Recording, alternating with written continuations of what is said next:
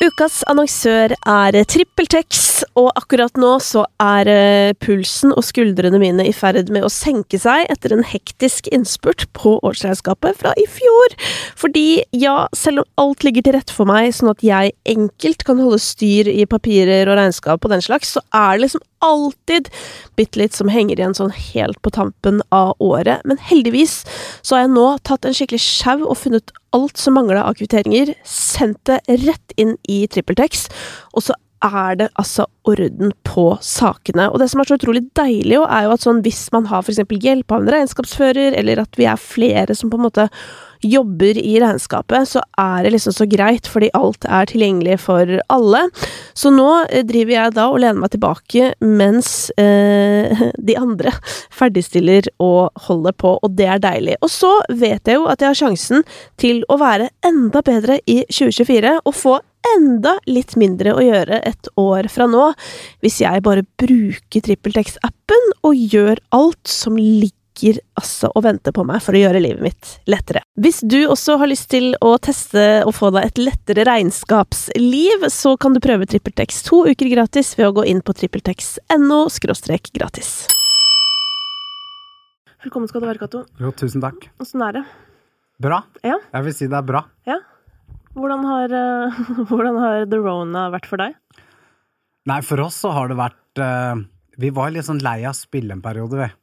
Og så begynte vi å produsere for andre, og det passet veldig bra sånn sett, hvis man skal se det positive i det. Men nå så det plutselig sykt digg å spille igjen. Ja. Men har dere fått kommet i gang da? Ja. Vi gjorde 3 konserter nå den måneden som var. Ja. Så da føltes det veldig bra. Ja, men var det Donkeyboy-konserter, eller? Ja, det var Donkeyboy og Rat City. Ja. Vi slo sammen de 2 prosjektene, og det var veldig gøy. Så da Isak Heim med, da. Ikke sant?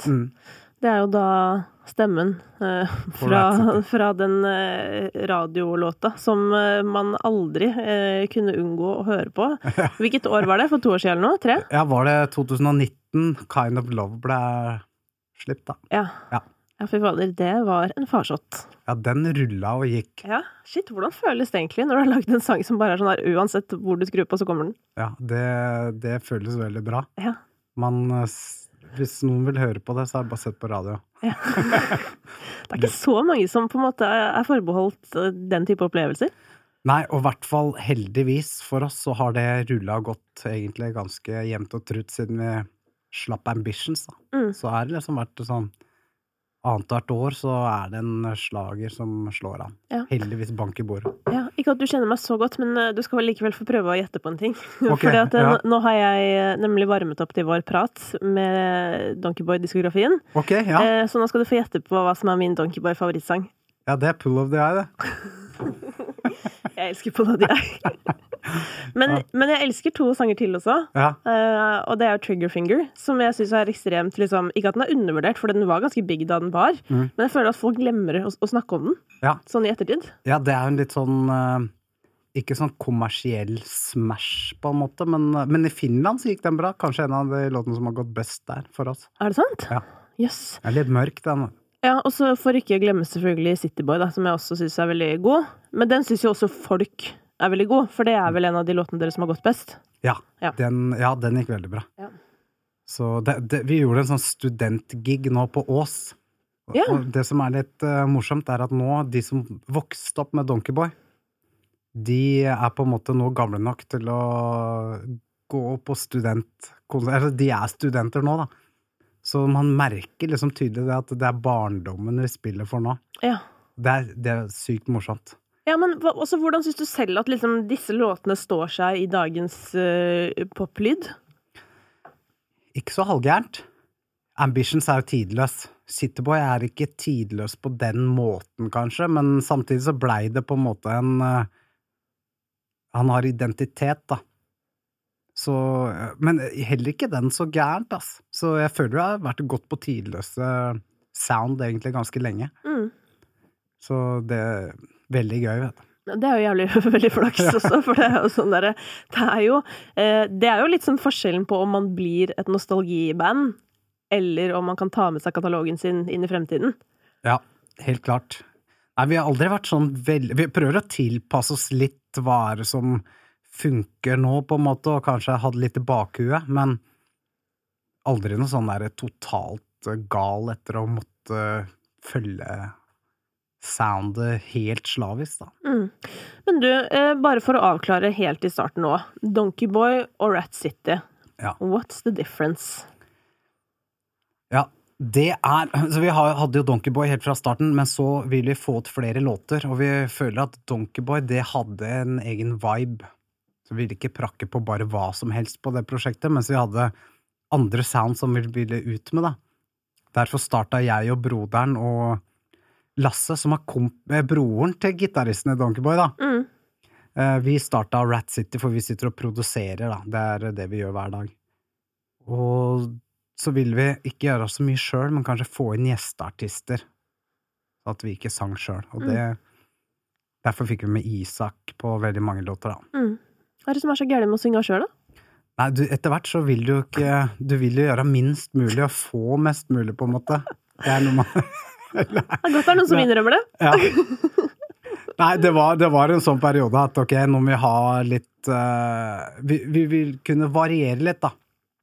Få låter, men ikke nødvendigvis ha samme stemmen på alt. Ikke sant? Så for å gjøre det veldig enkelt, så er jo da Donkey Boy, det er på en måte det originale bandet deres. Ja.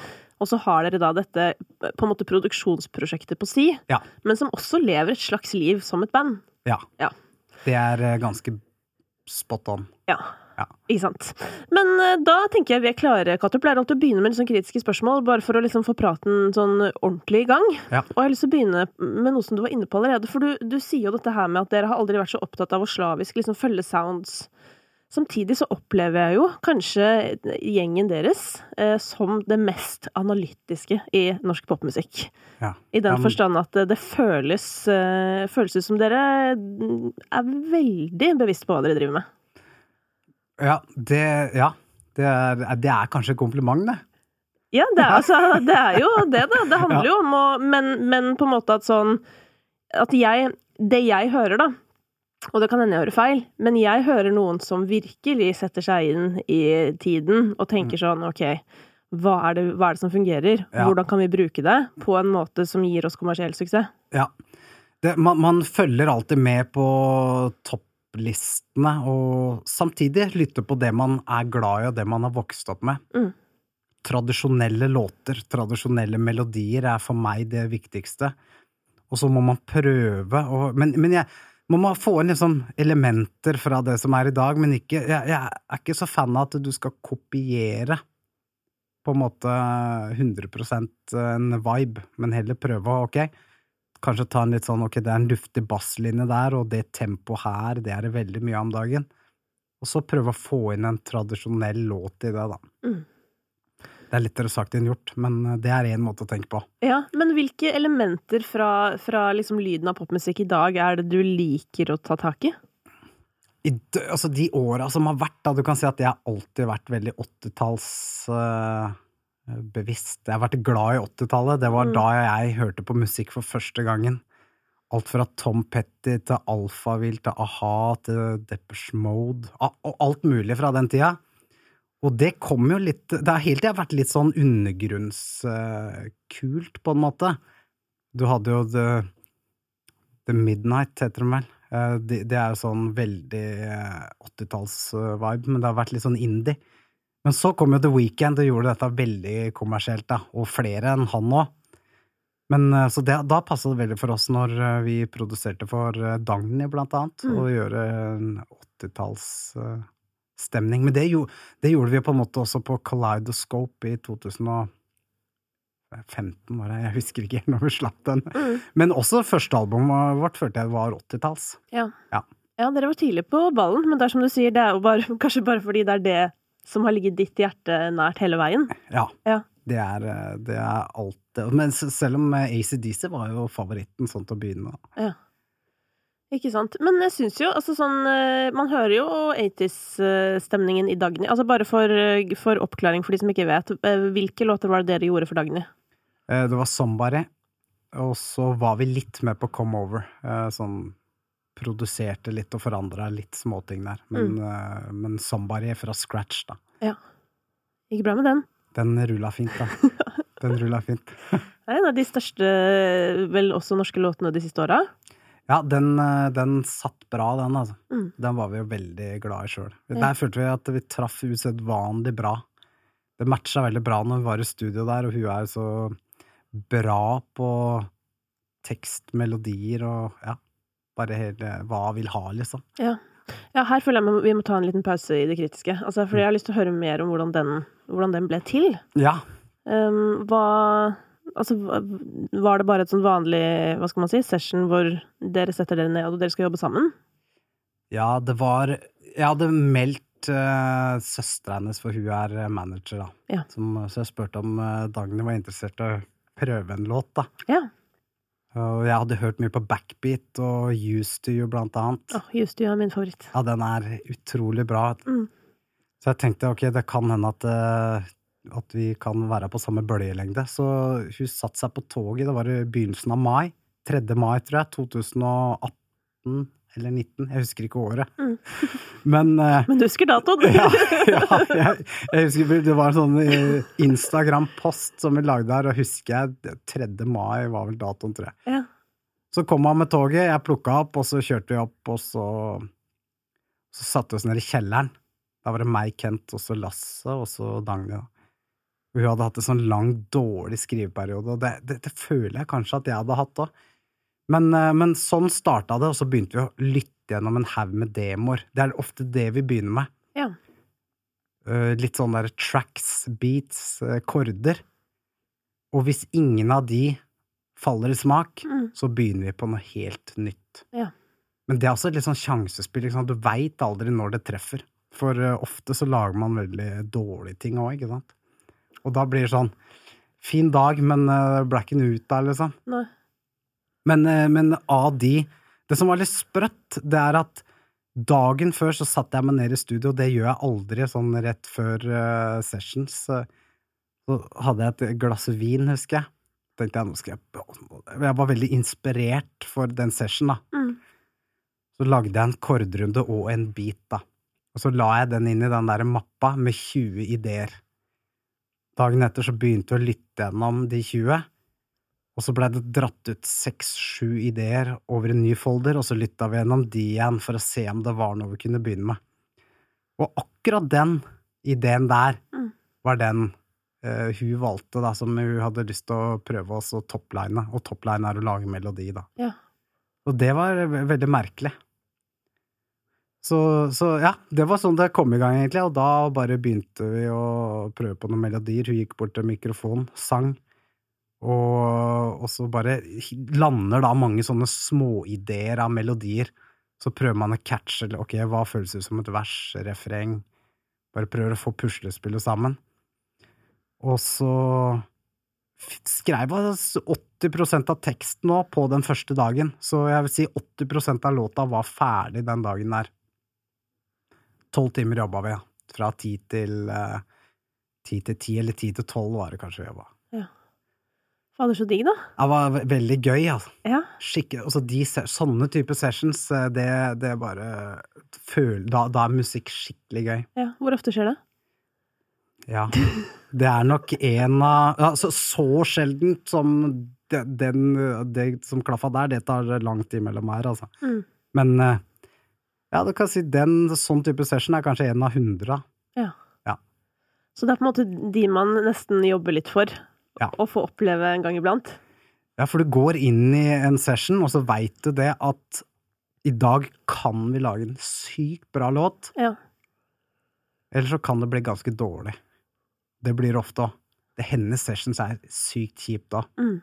Og da det verdens verste følelse, for da sitter alle liksom og bare, spesielt hvis det folk du ikke kjenner, sånn som hvis vi jobber med Dagny eller noen andre nå som vi kjenner godt, så vet vi, ok, da tør en av oss å bare si, nå vi på vei mot noe dritdårlig her, liksom. Ja. Nå tror jeg vi enten begynner på noe nytt, eller så bare tar vi så går oss en tur, og så tar vi kvelden. Ja. Men noen ganger så kan, hvis man ikke kjenner alle godt, så kan alle sitte og føle på den elefanten i rommet at, fy fader, det her dårlig, det vi holder på med nå. Ja. Men så det ingen som liksom Det veldig vanskelig å catche. Når skal du avbryte den prosessen her? Ja. For det kan skje bra ting utover i prosessen nå, ikke sant? Ja, nettopp det. Men der jeg litt sånn, der har jeg en hjernefeil, holdt jeg på å si. Ja. For jeg sånn som ikke klarer å ikke si det. Jeg må si det. Ja, du må si det, ja. Og det sånn, på en måte så har jeg liksom blitt veldig glad i det, at jeg sånn, men det gjør jo at i hvert fall 2 av 10 jeg møter synes at jeg helt ute. Fordi det jo rart, fordi bare sånn, det vanlige, bare hold kjeft, liksom. Ja. Sånn. Men jeg vet ikke, jeg bare synes på en måte også sånn der, ja, at det blir jo litt sånn, på en måte, eller potensielt så kaster man jo bort tid, men så det jo det du sier, at i noen få tilfeller, så trenger man jo også bare den tiden. Ja. Ja, det vanskelig. Ja. Ambitions, da, til å ta det som et eksempel, og så som bare brukte 1 dag på å få alt på plass, og så Ambitions, den nailet vi ikke før det hadde gått 3 måneder. Ikke sant?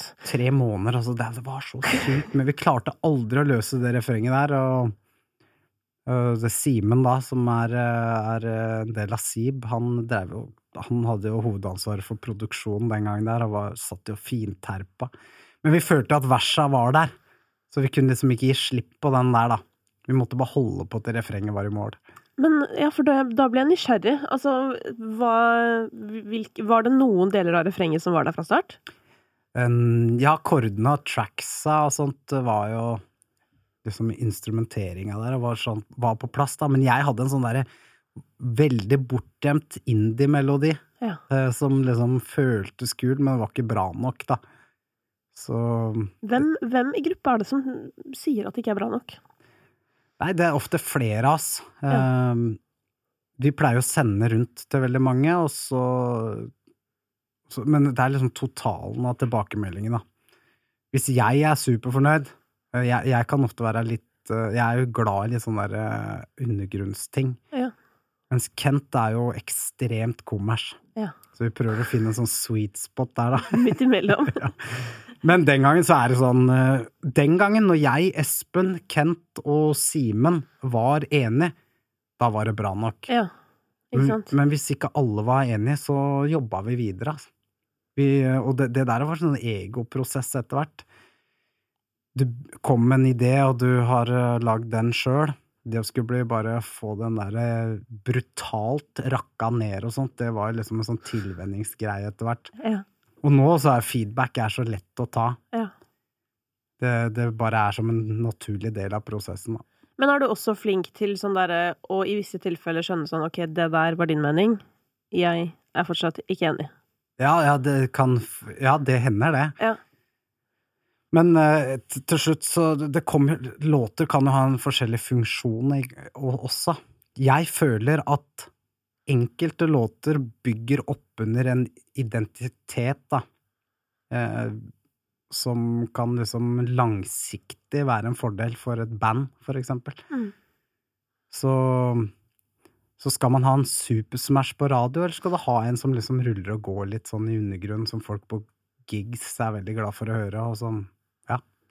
Det der jeg veldig enig da, for jeg tror at hvis du skal være fan av en artist, du ikke nødvendigvis, eller i hvert fall jeg blir ikke liksom blodfan av noen som bare har låter som hele Norge kan utenat. Altså, sånn, jeg trenger noe jeg føler for meg, eller du vet sånn der, i hvert fall hvis jeg skal bli fan av på en måte menneskene da, som lager musikken, hvis du skjønner. Ja, der føler jeg på en måte Used to You av Dagny et eksempel da. Den var jo en hit på P3, den vil jeg tro, men den ikke i nærheten av de store hitsa hennes, men når du på en måte har lyttet på de store hitsa, og du har fått nok av dem, så vil du gjerne ha de der dritbra låtene som fortsatt ligger der og har litt motstand i seg da. Ja, og det som med Dagny at hun har jo overraskende mange positive låter til å være artist. Ja. De fleste har jo triste sanger. Ja. Mens Dagny sine jo, i hvert fall hitsa hennes, jo ganske oppløftende, også i innhold. Så det jo det som spesielt for meg med Used to You, da. Det jo tematikken, ikke sant? Fordi det ekstremt sårt. Og dette blir jo smalt for de som ikke har hørt eller vet hva jeg snakker om, men det jo da en sang som handler om at man i et forhold og begynner å ta den andre for gitt, som jo min største frykt i livet. Så for meg, det alarmen min, eller skjønner du? Bare sånn der, takk til Dagny, for du har laget den sangen som skal sørge for at det ikke kommer til å skje med meg. Ja, den bra. Så du ser på den som glad, eller? Nei, jeg ser på den som en av hennes kanskje såreste låter. Ja, tekstmessig helt klart, og jeg jo opplever den som litt sånn trist på en melankolsk måte. Ja, og det jo, fordi det jo noe veldig trist i erkjennelsen av at du har begynt å ta noen for gitt, hvis du skjønner. Ja. Ingen jo hypp på det. Det jo nesten litt skamfullt. Ja. Og den følelsen der, den vet du ikke helt når kommer, eller? Nei, det jo litt det jeg får, det jo den følelsen jeg får av den låta, at det bare sånn, det jo en sånn, opplever jeg sånn i ettertid greie, sånn, shit, hvordan skjedde dette? Men det skjedde. Det nydelig musikk. Men, apropos de 3 månedene på Ambitions, skrivesperre en ting? Ja, det kan, det jeg føler når du sier skrivesperre, vi har forskjellige måter å jobbe på. Hvis man tar jeg og broderen for eksempel, han kan sitte og gnukke og gni i månedsvis. Han kan bare sitte der på en måte.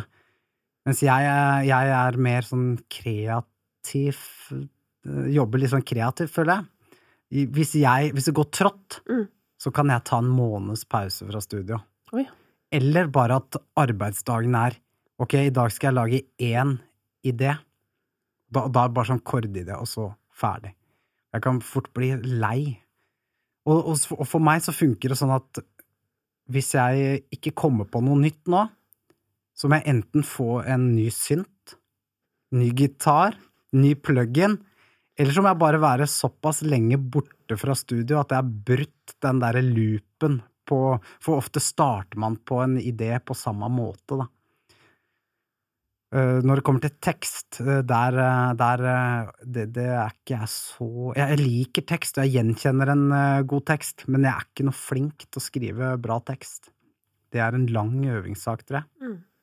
Da vil jeg heller fokusere på tracks og musikk. Men folk har jo skapersperre også der. Ja.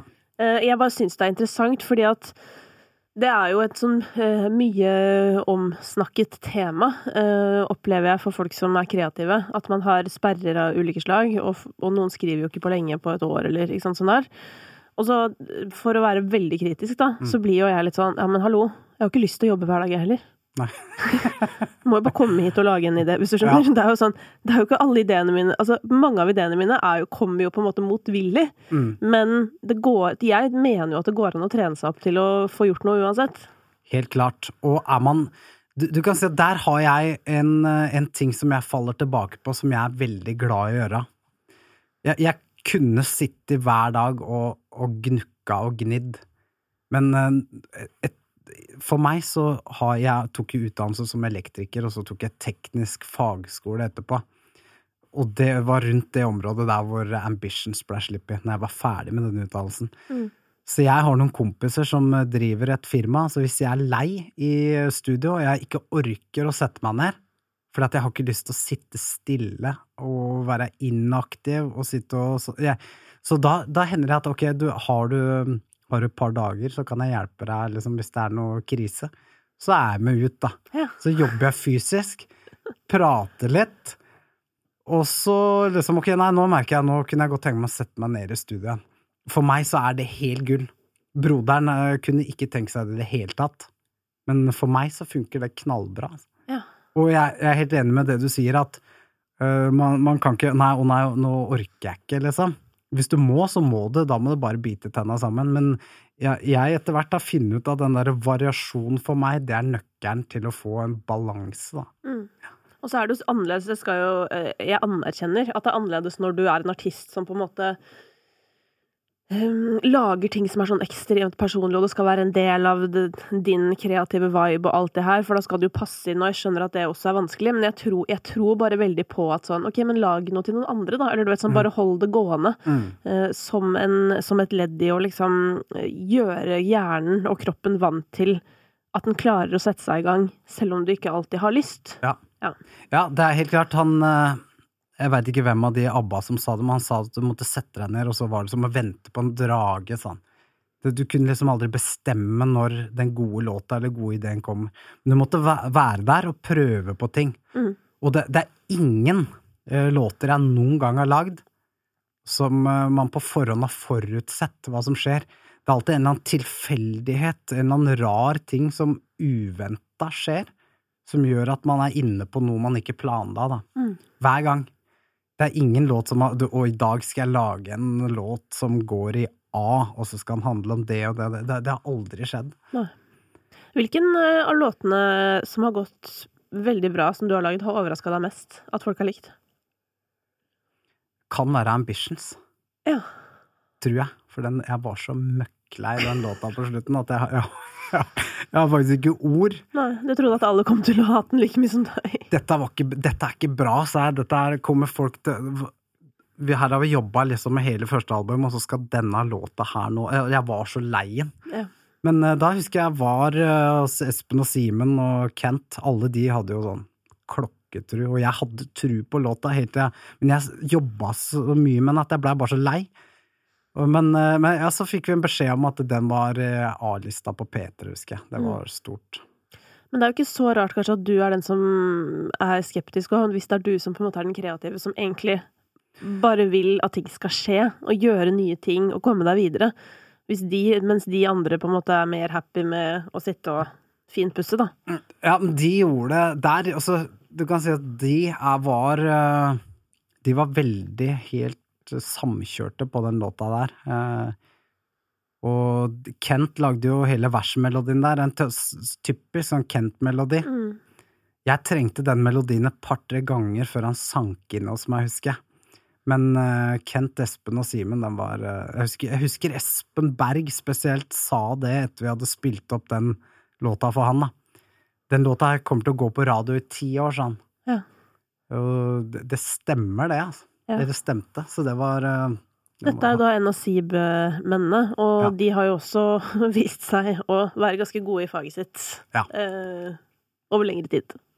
Veldig, de har ekstremt øre for produksjon, så veldig glad for den tida fra 2007 til 2012, hvor vi nesten hver dag jobbet med den da. Ja. Så vi lærte veldig mye. Men dere jobber jo fortsatt sammen. Ja. Men hva tror du er årsaken til at dere er en såpass god match? Nei, det er jo på et personlig plan da. Ja. At man bare går godt overens. Teknisk interesserte, på en måte, vi lodda jo sammen på den der SSL-mixeren som Espen kjøpte fra Peter Gabriel back in the days. Og Simen nå er jo i voksen alder begynt å game Fortnite, så det er jo også, det er jeg glad for da. Han har jo aldri vært noe ivrig på gaming, mens Espen har jo vært ivrig på gaming.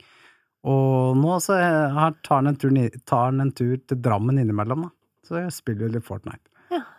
Det er ganske barnslig og nerdete, men det er gøy, altså. Gutta nerder, de vet bare ikke helt om de skal sette seg i studio eller ta konsolen fatt. Nei, det er farlig, det er hvis så... Nei, men det er moro. Ja. Men du, Cato, hvor viktig vil du si at Donkey Boy har vært for norsk musikk? Og det for et spørsmål, da. Ja. For oss har det vært ekstremt viktig, men... For norsk musikk, det er ganske... Kan du svare på det uten å være cocky? Usikker? Ja.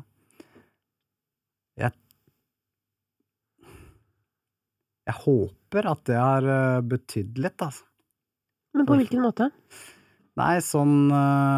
For å få aksept for litt sånn clean pop.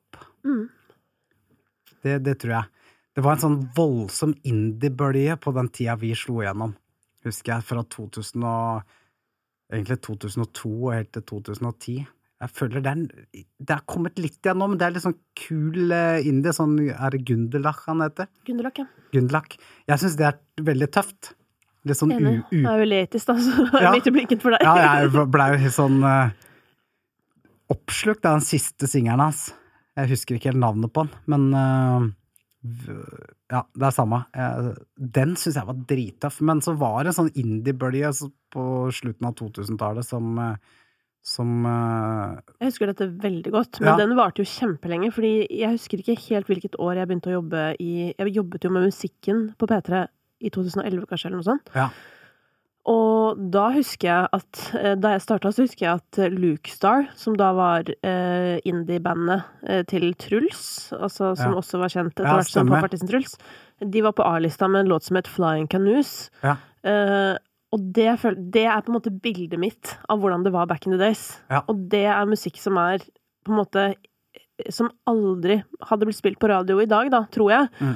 Og det jo ikke positivt heller, tenker jeg, fordi man ønsker seg jo et mangfold. Men jeg tror jo det du sier stemmer veldig, fordi egentlig når du snakker om det at Ambitions ble A-lista på P3 og sånn, det var egentlig litt rart gitt den tiden.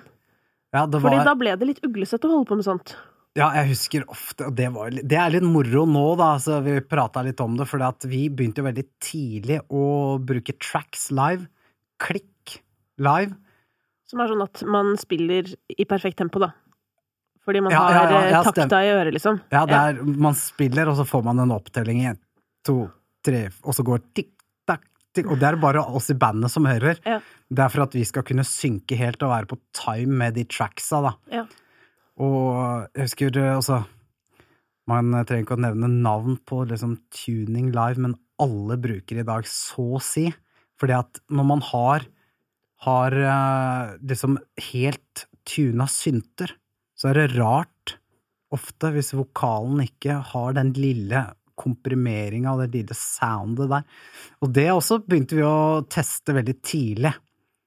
Og jeg husker det var en morsom sak hvor det var en som tok bilde av mikseren vår på en sånn showcase vi gjorde i Danmark. Det var 2 miksere, den vi brukte, og så var det den som stod ved siden av den vi brukte, for vi kom med egen mikser. Ja.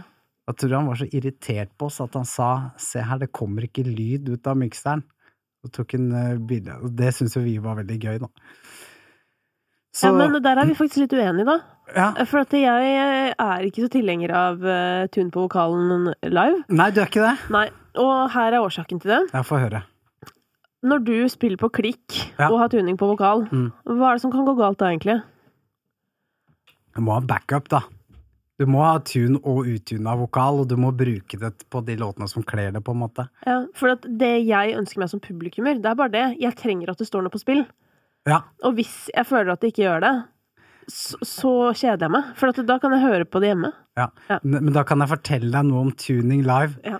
Hvis det å ha noe på spill, altså det står enda mer på spill hvis du bruker tuning live, for hvis du da gjør feil. Det kommer jo an på hvordan du synger, men hvis du da synger veldig feil, så drar den deg jo i feil retning. Ja, for da blir det helt sånn wobbly effekt. Ja. Men for meg så i hvert fall når jeg står og hører på musikk, så vet jo jeg hvordan tuninga fungerer. Og jeg bare liker at ok, du Tom Petty, så ikke bruk tuning på en måte. Men hvis du la oss si Katy Perry på mer av de prodda låtene hennes, så vil jeg gjerne høre tuning der.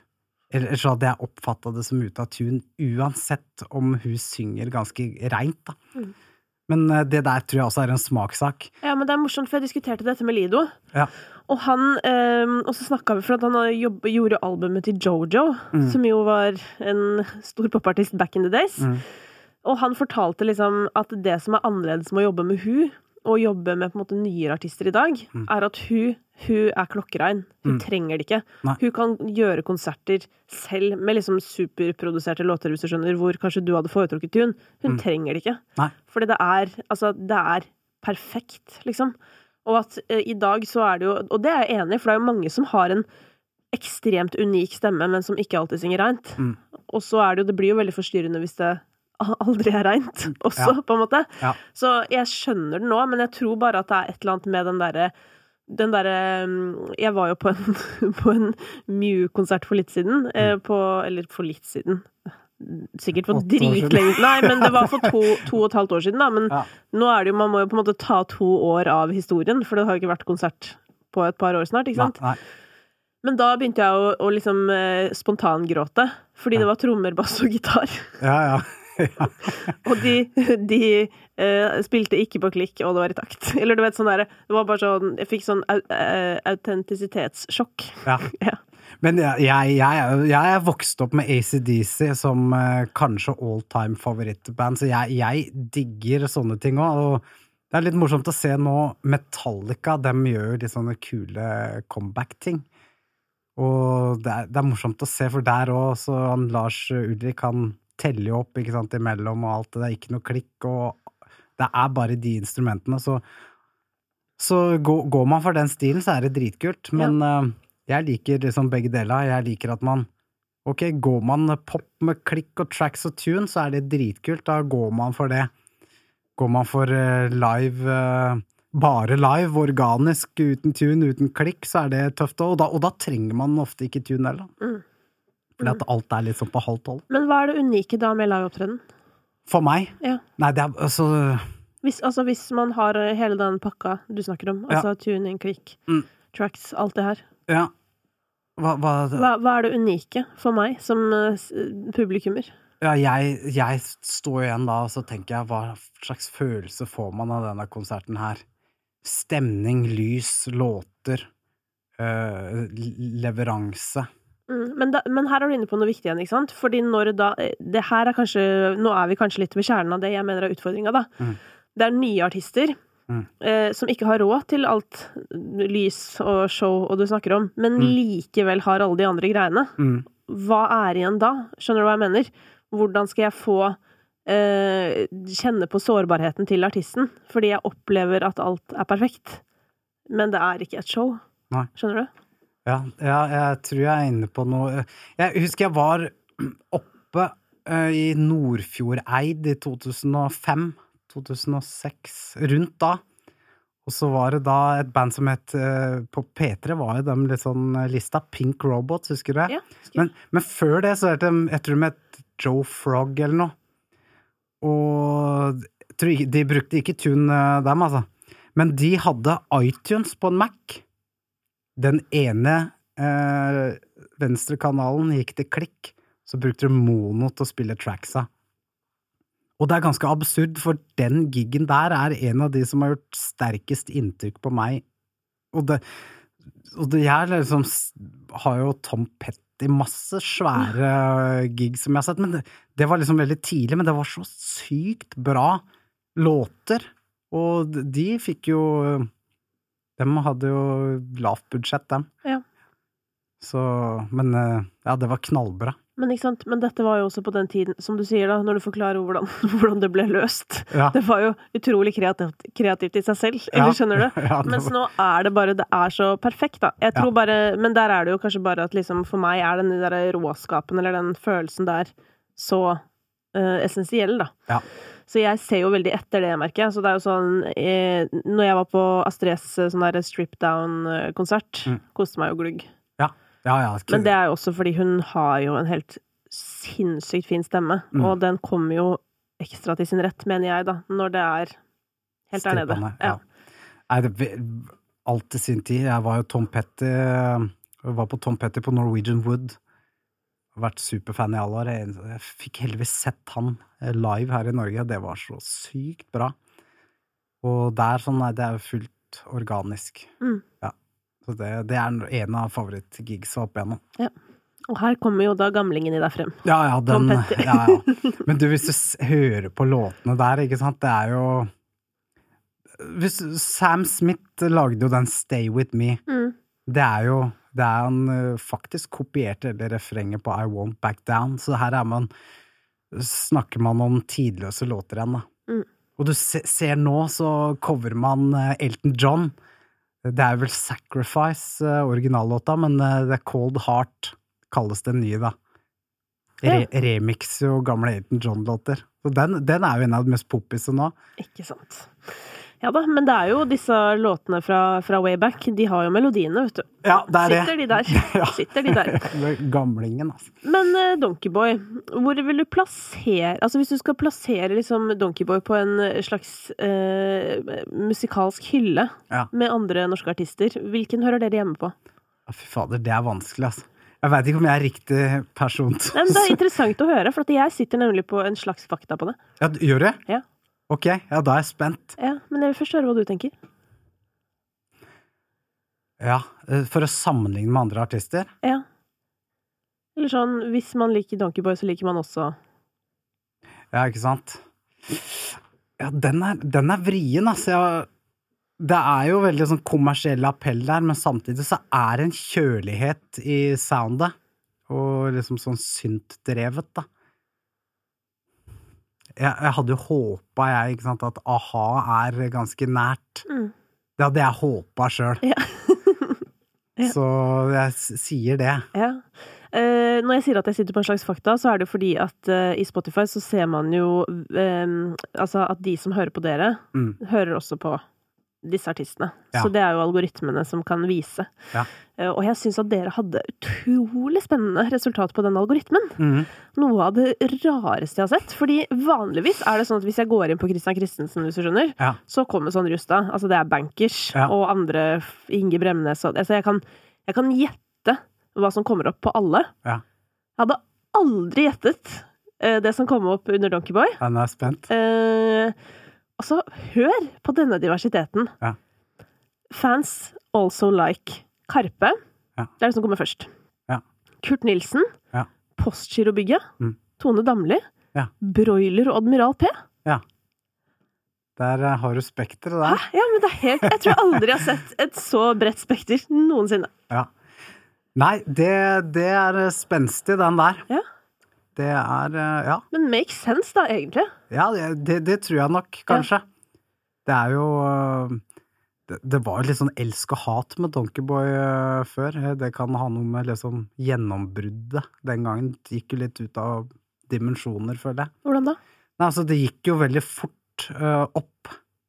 Akkurat som vi kom ut fra intet, om du skjønner. Så fort opp kan jo være et dårlig tegn innimellom. Ja, men jeg synes jo, dere jo liksom med, sånn som Karpe og Kurt og Postgirobygget, det jo, vi snakker jo det mest folkekjære, det folk hører mest på i Norge nesten, da, så det jo sånn sett, så det derfor jeg føler at det gir mening. Fordi det på en måte, og noe som har vært med oss veldig lenge, ikke minst. Ja, det var gøy å høre det. Ja, det ligger på internett, dette her. Du, en annen ting jeg har tenkt på. Du var jo sist å se på TV, hvis jeg husker riktig, på De Neste. Stemmer. Et program på NRK, hvor da relativt ukjente nye artister skulle vise seg frem gjennom å covre låtene til dere ekspertene, hvor du var en av de. Du jo veldig spesifikk i tilbakemeldingene dine. Ja. Det setter jeg pris på. Jeg elsker å være på Stjernekamp og prøve å være spesifikk. Så spesifikt lov å være på lørdagskvelden. Ja. Og derfor så lurer jeg jo på, hvis du ser på dagens liksom, popmusikk som hele, hva irriterer deg mest med hva som populært i dag? Ja, jeg må vel si, altså irritere, det jo smakssak, ikke sant? Ja, selvfølgelig, men det føler jeg, det sier jo seg selv. Ja. Jeg mener jo musikk hver uke. Jeg prøver å si hver gang dette min subjektive mening. Jeg klarer ikke altså det som mest hipt i dag, som jeg kanskje ikke liker så godt, det på en måte den hva skal man si, hva skal man kalle det? Den miksen mellom rap og ikke pop på en måte, men jeg vet ikke om jeg har noen eksempler nå, men noe av det kult igjen da. Jeg veldig dårlig på navn på disse låtene, for jeg skummer jo igjennom. Når du sier miksen av rap, tenker du da på en måte sånn pop-rap? Eller tenker du sånn Kid Laroi som har kassegitar og gjør en blanding av synging og roping? Ja, noe av det kult, men ja, det nok kanskje litt der da. Ja. Hva det het? Kan jeg åpne opp? Ja, selvfølgelig kan du det. Altså, dette jo en evigvarende podcast. Hvis folk fortsatt hører på nå, så tåler de at du skal finne ut av noe. Det går meget fint. For nå skal vi nemlig få en referanse her, regner jeg med. Hva det du inne på nå? Topp 50, eller? Ja, skal vi se da, topp 50. Den jo i stadig forandring, selvfølgelig. Men det kan jo hende du finner noe der inne. Ja. Men bare prat videre, skal jeg se om... Ja, altså, Kanye West, for eksempel, har jeg aldri fattet. Nei, det sant? Nei, jeg har aldri fattet det. Det jo sjokkerende. Ja, jeg har aldri catchet det. Og jeg skjønner at det jo dritkult for mange, men for meg så har aldri han treffet, da. Ja, men Guri, ja, fordi en ting om han ikke treffer deg nå i det siste, hvis du skjønner, men hvis han aldri har truffet, han traff deg ikke på 808 and Heartbreaks? Nei, han har ikke treffet meg noe særlig, altså jeg må bare innrømme det. Og jeg skjønner jo at det noe av det kult. Han gjorde den med Paul McCartney og Rihanna, den var til dels OK, eller sånn. Var det 4-5 Seconds? Ja. Så, det var jo en country-låt. Jeg har bare ikke catchet han helt, det det som greia, men plutselig kan det hende at det går opp et lys for meg, men jeg trenger ikke å rote så veldig langt bak i hjernen min for å så like ting, altså. Nei. Jeg liker at jeg får en vibe ganske fort, og jeg trenger at det litt sånn kjølig og litt sånn, som sagt, 80-tallet det beste, men hva synes du om den sangen som øverst på strømmelisten i verden nå da, som Stay? Ja, den synes jeg dritbra. Ja. Enig. Det en banger. Men det sånn igjen, så man inne på altså der jo Charlie Puth som har lagd melodien? Ja, og så den jeg har spilt på en gammel Juno 60-synt. Ja, knallbra. Der vi på bølgelengde. Ja.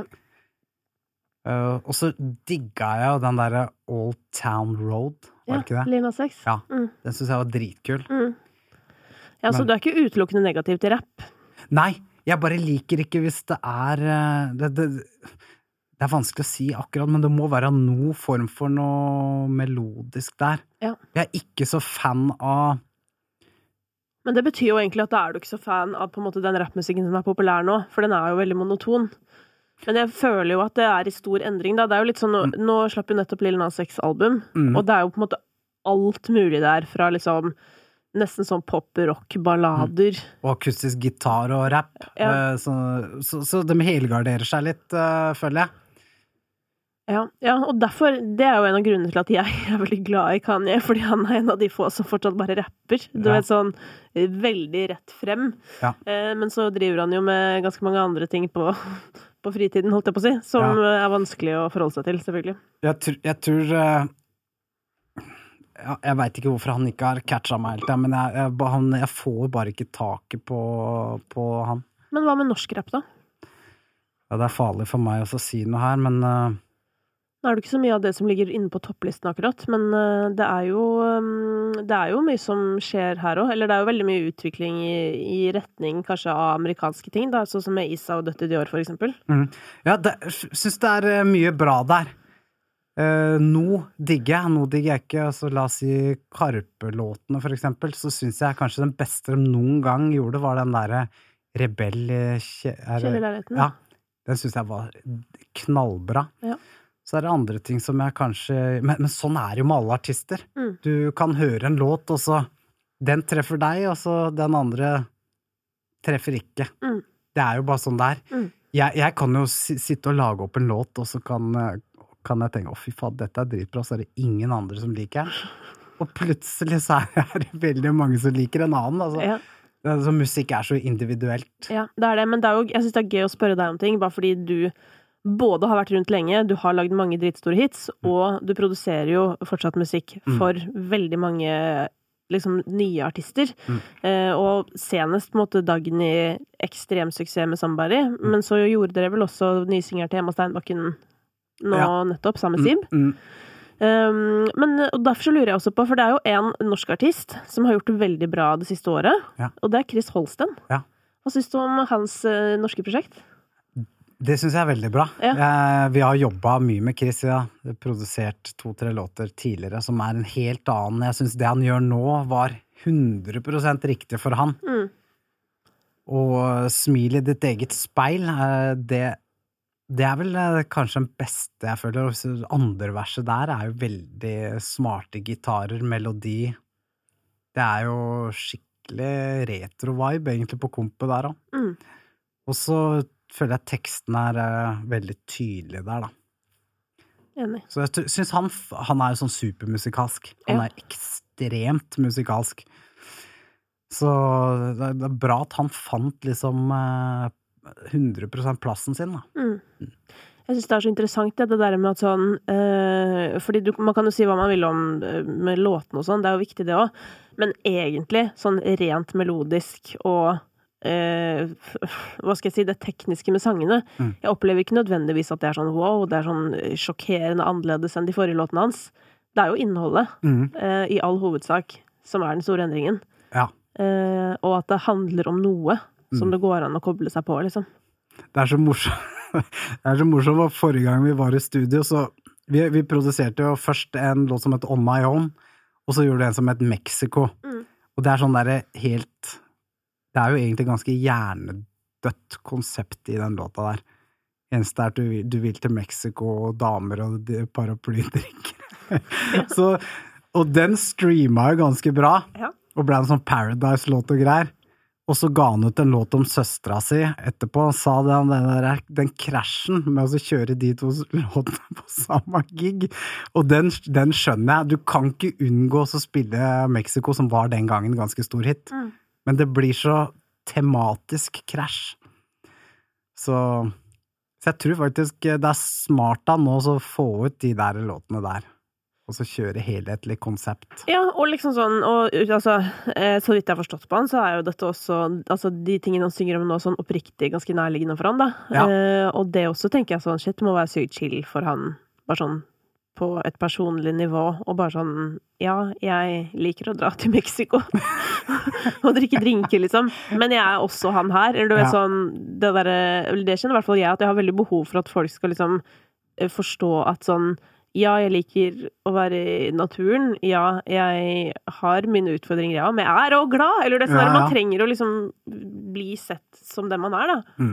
Eller man trenger jo, Og så tror jeg der så traff han noe bra i forhold til identitet som artist også, fordi at ok, du kan ha en låt som Mexico og andre låter, men mest sannsynlig så blir det ikke noe mer enn en låt i en spilleliste.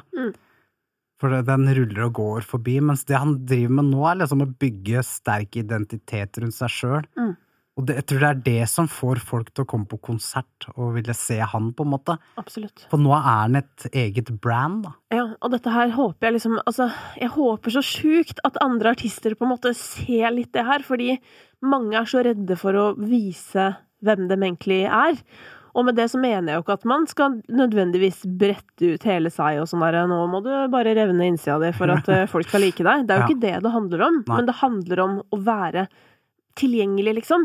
Og tingen bare at i det du helt upersonlig, på en måte, så går det ikke an å bli glad i deg. Det jo bare så enkelt. Det jo bare helt rene, på en måte, menneskelige mekanismer som gjør at i det du tør å være litt sårbar, det jo da du åpner deg for kjærlighet fra andre. Ja. Og Chris har på en måte bare åpnet seg så sykt nå, og han har fått en helt vill respons på det. Ja. Og han kommer til å selge ut sine neste turnéer på grunn av disse sangene han har gitt ut nå i det siste. Ja, det helt gull.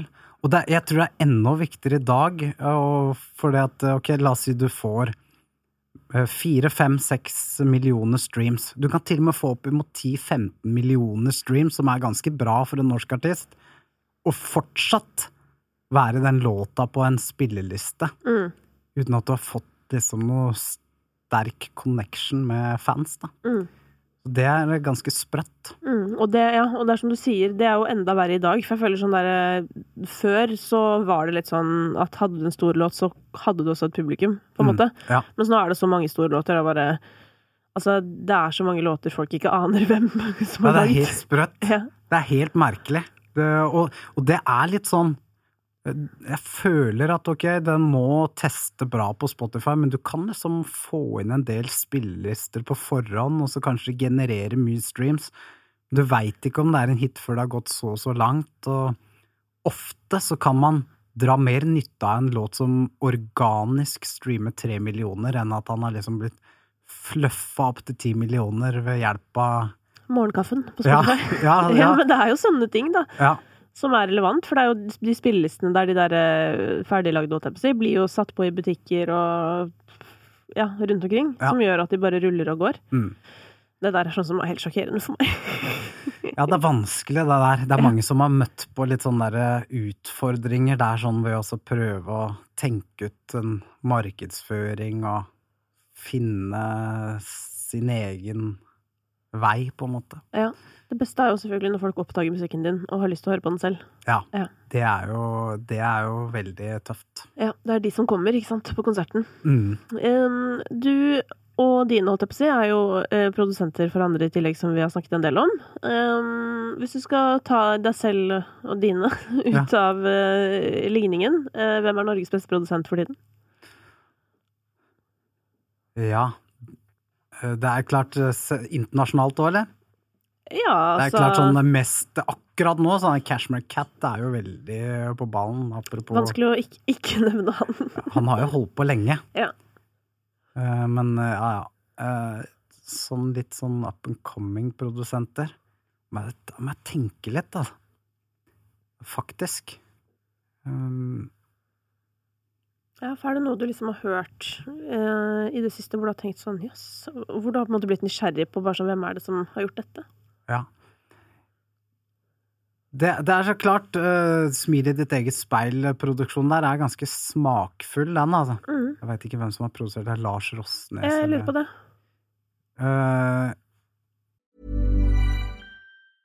A lot can happen in 3 years, like a chatbot may be your new best friend. But what won't change? Needing health insurance. United Healthcare Tri-Term Medical Plans, underwritten by Golden Rule Insurance Company, offer flexible, budget-friendly coverage that lasts nearly 3 years in some states. Learn more at uh1.com. I'm Sandra, and I'm just the professional your small business was looking for. But you didn't hire me, because you didn't use LinkedIn Jobs. LinkedIn has professionals you can't find anywhere else, including those who aren't actively looking for a new job, but might be open to the perfect role, like me. In a given month, over 70% of LinkedIn users don't visit other leading job sites. So if you're not looking on LinkedIn, you'll miss out on great candidates like Sandra. Start hiring professionals like a professional. Post your free job on linkedin.com/achieve today. Det veldig mange flinke, så jeg synes Lemaitre har jo alltid vært bra produksjoner. Altså, jeg så at i hvert fall på en av låtene på Kristolsen-appen, nå husker jeg det ikke utenat, men så var jo også han Benjamin Gjørts kreditert, som jo var han som vel produserte Hedda med i sine låter på de neste. Akkurat, ja. Ja, så, ja, ikke sant? Ja, det mange jeg ikke... Men han har jo også holdt på lenge, han var jo med i Kid Astray, et band som jo var listet på P3 da dere også var det, holdt jeg på å si. Såpass, ja. Ja, det visste jeg ikke. Det men han jo ung på en måte, han da. Altså, han jo i midten av 20-åra ish, så de var jo tidlig ute. Tidlig på ballen. Ja, da skal jeg sjekke ut. Det jo ganske bra produksjoner Hedda, altså. Ja, men jeg har jo, herregud, nå må jeg huske hva han heter, en som heter Daniel i hvert fall, som har gjort en del for, eller produserer et band som heter På Nett, som det jo ganske smalt, men i hvert fall sånn, jeg hører gjennom hele New Music Friday hver uke, ikke sant? Så jeg har sånne ting hvor jeg får sånn, herregud, hvem det som har laget dette? Fordi at jeg får sånn, noen ganger når du hører en helt sjukt fet norsk låt, og så har du ikke hørt om produsenten før, eller skjønner du? Ja. Så blir jeg jo helt sånn vill og gal, for jeg blir så engasjert. Ja, det gøy. Ja, det veldig gøy, og også en som heter Vetle Junker, som fra Bergen, og som gjør litt ting med Mathias Telles og ja, litt sånn diverse, men han var helt sjukt flink, synes jeg. Ja, jeg må sette meg litt mer inn i sånne ting nå, kjenner jeg, men det også faktisk, Kamara har en låt som heter 20 Something, har du hørt det? Ja. Og det tror jeg Mugisho har blant annet vært med på han. Ja. Men jeg synes den produksjonen veldig bra, da. Ja. Og det en ekstremt fengende låt også. Ja, det det. Jeg prøvde å lese bok her om dagen, så hadde Simon på radioen eller noe, for han skulle skru opp en Ikea-seng. Og så kom det sang på radioen, og sånn, faen, for da klarte jeg ikke å lese boka mi, for jeg ble sånn der, jeg måtte sitte og synge med på den. Ja. Der har du en låt som overraskende nok ikke har passert mer enn 300 000-ish streams. Ja, men den har blitt spilt veldig mye på radio, da. Ja, og det også litt sånn merkelig. At det ikke kan henge litt mer sammen. Ja, men da det jo igjen, ikke sant, fordi en artist folk ikke kjenner så godt til, sikkert ikke inn i spillelister, men igjen hadde den låta type vært i topp 50 på Spotify, sånn at folk hadde sett den i fjeset ditt hele tiden, så hadde den jo sikkert også blitt spilt mer, for det jo ofte sånn at streams avler streams. Ja. Og den låta kan jeg ikke skjønne annet enn om at det hadde vært en stor artist på den, så hadde den rullet bra. Ja. Nei, den veldig, veldig bra låt. Men for å spørre om en annen vinkel, låt jeg på å si. hvilke norske artister burde fått seg noen Rat City-produserte låter? Ja, hvem det man kunne jobba der? Fordi hva det Rat City kan tilby, tenker du, som produsenter? Liksom? Hva det dere har som andre ikke har? Vi har jo gjort egentlig forskjellige sound, men det soundet som har liksom satt seg det Kind of Love-soundet, som litt organisk med blåser og føles litt mer som sånn live band, da. Ja. Men, ja, Sivert Høyem. Oi! Sivert Høyem jeg har meldet litt og spurt om det mulig å få til noe. Ja. Så vi får se, da. Skrape litt på døra der. Ja, gnage litt. Men hva med liksom, hvis nyere artister det noen du har tenkt på sånn? Nå har dere jo nettopp jobbet med Emma Steinbakken, da. Men det andre du kunne tenke deg å jobbe med som du har hørt? Nå har vi gjort en med Sebastian Salo nå, som kommer etter hvert. Og så, ja, det alltid noen, og uten å nevne sånne som har virkelig etablert seg, tenker du på? Ja. Ja, jeg må nok oppdatere meg litt der. Har du noen forslag? Tja, altså, jeg synes det egentlig litt sånn spennende, for nå har jeg jo, men det på grunn av den New Music Friday som var rett før vi snakket nå, og da hadde både, altså en som heter Hanne Mjøen og Emilie Adams sluppet ny musikk som jeg elsker, men det er veldig elektronisk, på en måte veldig sånn, også egentlig kjølig, så jeg kan se for meg at du kanskje hadde likt det, men det jo ikke på en måte lyden av Rat City, hvis du skjønner, men apropos Kamara da, altså 20-something og flere av hennes låter jo egentlig i litt den der, kunne fint hatt arrangementet til Rat City, hvis du skjønner, så kanskje hun? Ja. Hun synes jeg dritkul. Og apropos Hanne Mjøen, det en kompis som produserte den gjennombruddssingeren hennes. Ja. Jeg husker ikke navnet på den. Og så Emilie Adams kjenner jeg jo godt til, da, for hun var jo med på The Stream når jeg var med der. Ja, fader, hun var med der, hun. Så hun var jo på Warner-laget, hun. Ja, stemmer. Altså, du var jo med på The Stream også, så du har jo liksom blitt sånn sett kjent tidlig med Emily Hollow, Ylva og Ramón. Jeg jo veldig fan av Ramón, skjønner du. Ja, han var knallflink. Han var også på Warner-laget, da. Ja. Fader, altså Ramón, han lager noe tunes, altså. Ja, han supertalentfull. Og han også jobber med en produsent som veldig talentfull. Ja. Bakkevig, heter han. Ok. Ja. Som også blir sånn der, merker også går inn og ser, du vet, bare, ja, det det han, ja. Så flink. Ja, det gøy at du liksom interessert i liksom bakgrunnsfolk. Ja, men det jo viktig, og det jo også, disse menneskene jo med å dra musikken i en retning, ikke sant? Og jeg hadde nettopp en lang prat med meg selv om Chris Holsten-epen, for at jeg mener at noe av det de gjør veldig riktig bare på den tekniske siden, da, at de holder veldig tilbake på synginga til Chris, fordi han kan jo holde det gående i det vide og det brede, opp og ned og frem og tilbake. Men hvis du hører etter, det helt sjukt hvor minimalistisk det egentlig Korte toner, til og med innimellom lavt volum, og de få gangene hvor stemmen på en måte får lov til å gjøre danser, holdt jeg på å si. Det kanskje 1 eller 2 steder maks i løpet av en låt, da. Og det jo strategi. For det ikke sånn han synger live.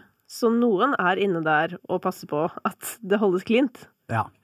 Det jo ofte sånn at det må trekkes tilbake på egentlig alle instrumenter. Til og med når man spiller selv, så begynner man ofte med litt mye, og så bare, så det ikke så mye som skal til. Man skal liksom bare fylle et lite hull i produksjonen. Ja, og det vel det, men det vel også det broren til Billie Eilish på en måte kjent for, da, at det veldig minimalistisk, det lite som skjer i låtene egentlig, som jo gir plass til den spesielle og på en måte litt sånn tilbakeholdende stemmen hennes. Ja, det ofte sånn hvis du begynner med piano, så det veldig fort gjort å liksom prøve å gjøre hele låta med piano. Da du fort metta allerede. Så må man prøve å dosere, det veldig smart, da. Det det som føles ut som den største utfordringen, for det lett å kaste på, liksom. Ja, og så det ofte sånn at når du lager en låt, at ok, prøv å bare, nå skal jeg gjøre noe uferdig her, så bare tar du en eller annen tone som ruller og går på en sånn rar måte.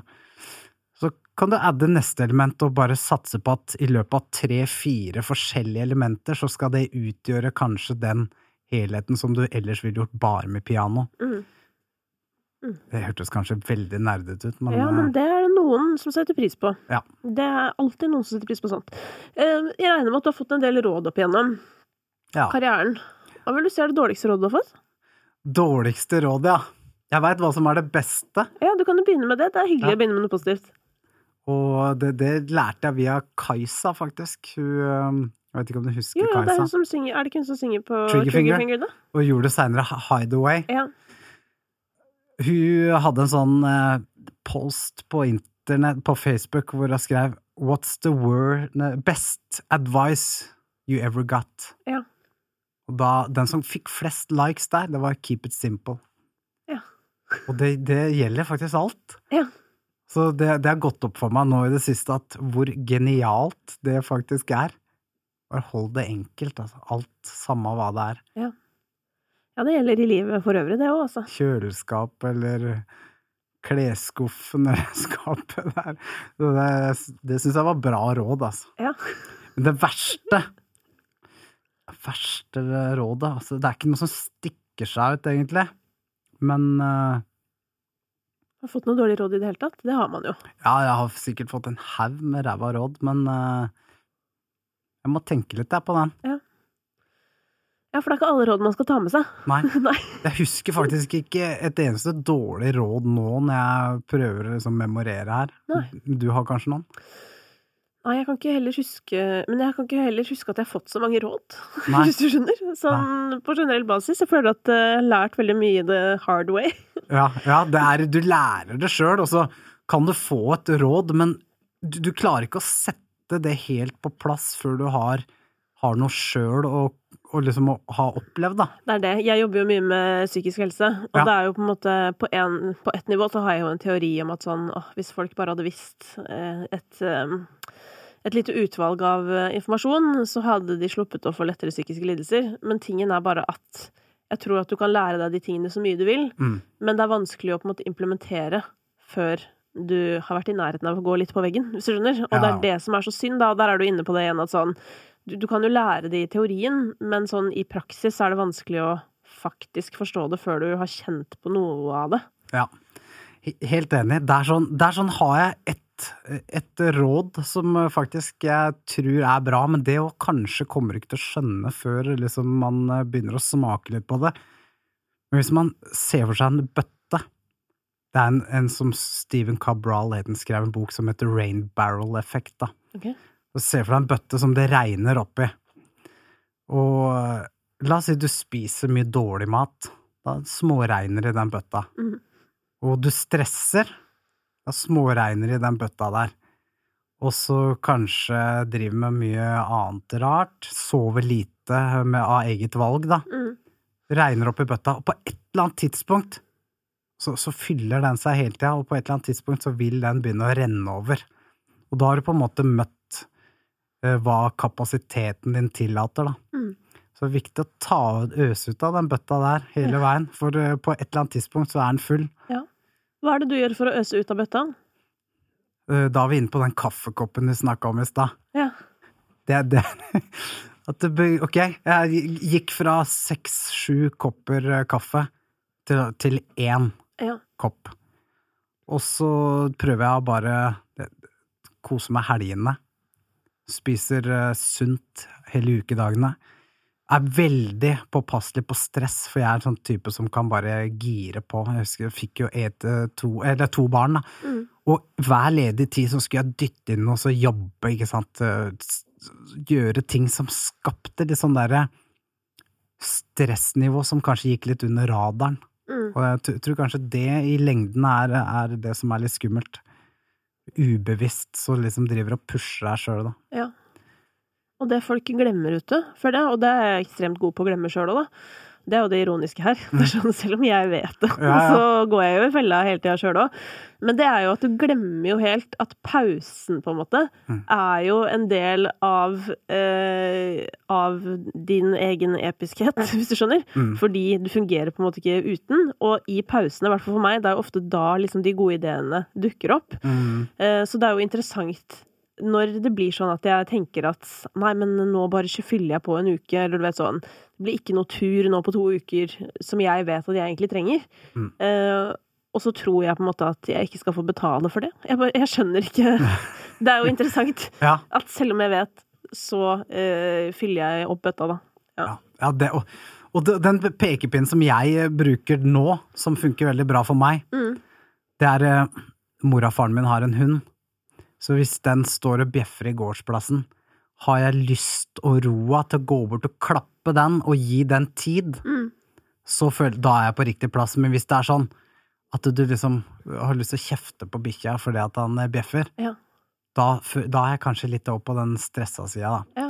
Samme når det kommer til å lage mat, at har man roa til det og setter pris på det, eller føles det som et stress å skulle lage mat? Ja, da ligger jeg dårlig an, for men det tror jeg bare latskap. Ja, det kan hende. Akkurat den biten. Men ja, du inne på noe det der med kanskje å være irritabel, da. Ja. Hvis du irritabel, hvis du synes alt irriterende, det ikke normalt. Det ikke bra, da står skuta litt sånn der skjevt. Ja, fy fader. Men ja, det min store sånn varsellampe. Når jeg kjenner at uansett hva folk spør meg om, så blir jeg irritert. Ja. Det ikke vanlig. Nei, sånn skal det ikke være. Nei. Selv om jeg et utålmodig menneske, men så utålmodig jeg ikke. Nei. Men når vi inne på dette her, hva det som har kostet mest med karrieren din til nå? Det jo veldig sånn altoppslukende jobb hvis du velger en jobb som varer lenger enn 7 til 3, da. Som var den gangen jeg jobbet som elektriker. Hvis du har en jobb og kanskje en amerikansk manager som begynner å gnage på døra sånn 7 om kvelden, for det det som ofte skjer når det tidsforskjeller der, så det det som har kostet mest for meg, det en jobb som hele tiden litt på. Lære seg til å på en måte bare koble av, da. For du har jo uante muligheter.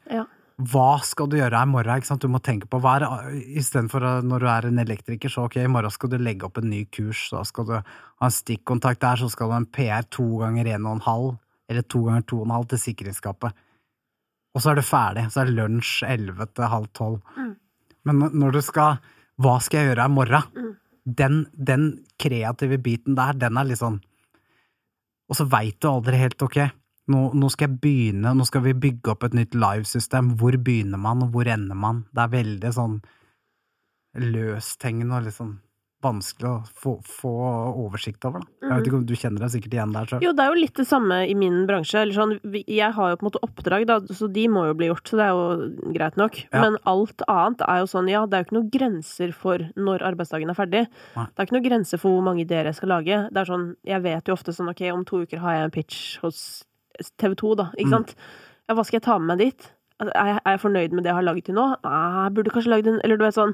Så det jo helt ubegrenset med hva som kan gjøres på absolutt alle fronter. Og der tror jeg det veldig forskjell på sånn hva slags menneske du fordi hvis du da ambisiøs og har lyst til å få til ting, så blir det jo sånn som du beskriver at man på hele tida. Ja. Men det kan også fort ende at man ikke får gjort noe, fordi det på en måte ikke en struktur, da. Ja. Så det jo et liv som jeg tenker avhenger av at man har en skikkelig sånn drive inni seg for å ha lyst på resultater. Fordi hvis ikke så det jo lett å ikke gjøre noe. Ja, man må klare å fokusere og så vite at detaljene, hver detalj du bygger, at det gir et resultat. Du må bare se litt lenger ned i gata og ikke regne med at resultatet kommer samme dagen. Og hvis du trår feil, så har du lært noe den dagen, sånn at du gjør ikke det en annen dag, ikke sant? Det sånne småting man må... Men det jeg ikke misunner med artistlivet, holdt jeg på å si, det jo at det ofte tar så lang tid fra noe startes til det liksom går av gårde, hvis du skjønner. Og det jo veldig deilig i min bransje, selv om veldig store deler av min bransje jo lik. Sånn alt som på TV jo det samme. Du kan pitche en idé, kanskje kommer det 2 år etterpå, eller kanskje kommer det aldri. Og det jo helt sykt frustrerende når du i en hvis du blir sendt til utvikling for eksempel da, så sitter du liksom og jobber og bare sånn, dritfornøyd og tenker at sånn, dette blir noe av, og så blir det ikke noe av, så jeg bare bruker masse tid. Så det er jo ganske frustrerende, men så har du jo på en måte denne siden igjen sånn, jeg kan lage en ny podcast i morgen hvis jeg vil, og publisere den i morgen. Ja. Sånne ting har jeg behov for. Fordi hvis ikke så blir jeg gal, liksom. Jeg må se at det skjer noe, da. Så sånn jeg har jo prøvd artistlivet for øvrig. Ja. Og det var litt som politikerlivet, hvis du skjønner. Bare gå for sakte. Ja, det er helt absurd det der. Jeg spiller jo ofte opp demoer for folk. Vi har jo demoer som har ligget, og en nabo som er veldig glad i å lytte på demoer, og samboeren min også. Ja. Og så, herregud, den her er jo så sykt bra. Kan du ikke bare få den ut nå, liksom? Ja. Og så vet du da at mest sannsynlig, hvis man bestemmer seg for at det blir en låt der, så er den ute om lang tid, liksom. Ja. Men er det noen, altså sånn, hvor mye pitcher dere av låter og sånn til store internasjonale artister? Ikke veldig mye, men det hender. Vi har hatt noen veldig nære plasseringer, da. Ja.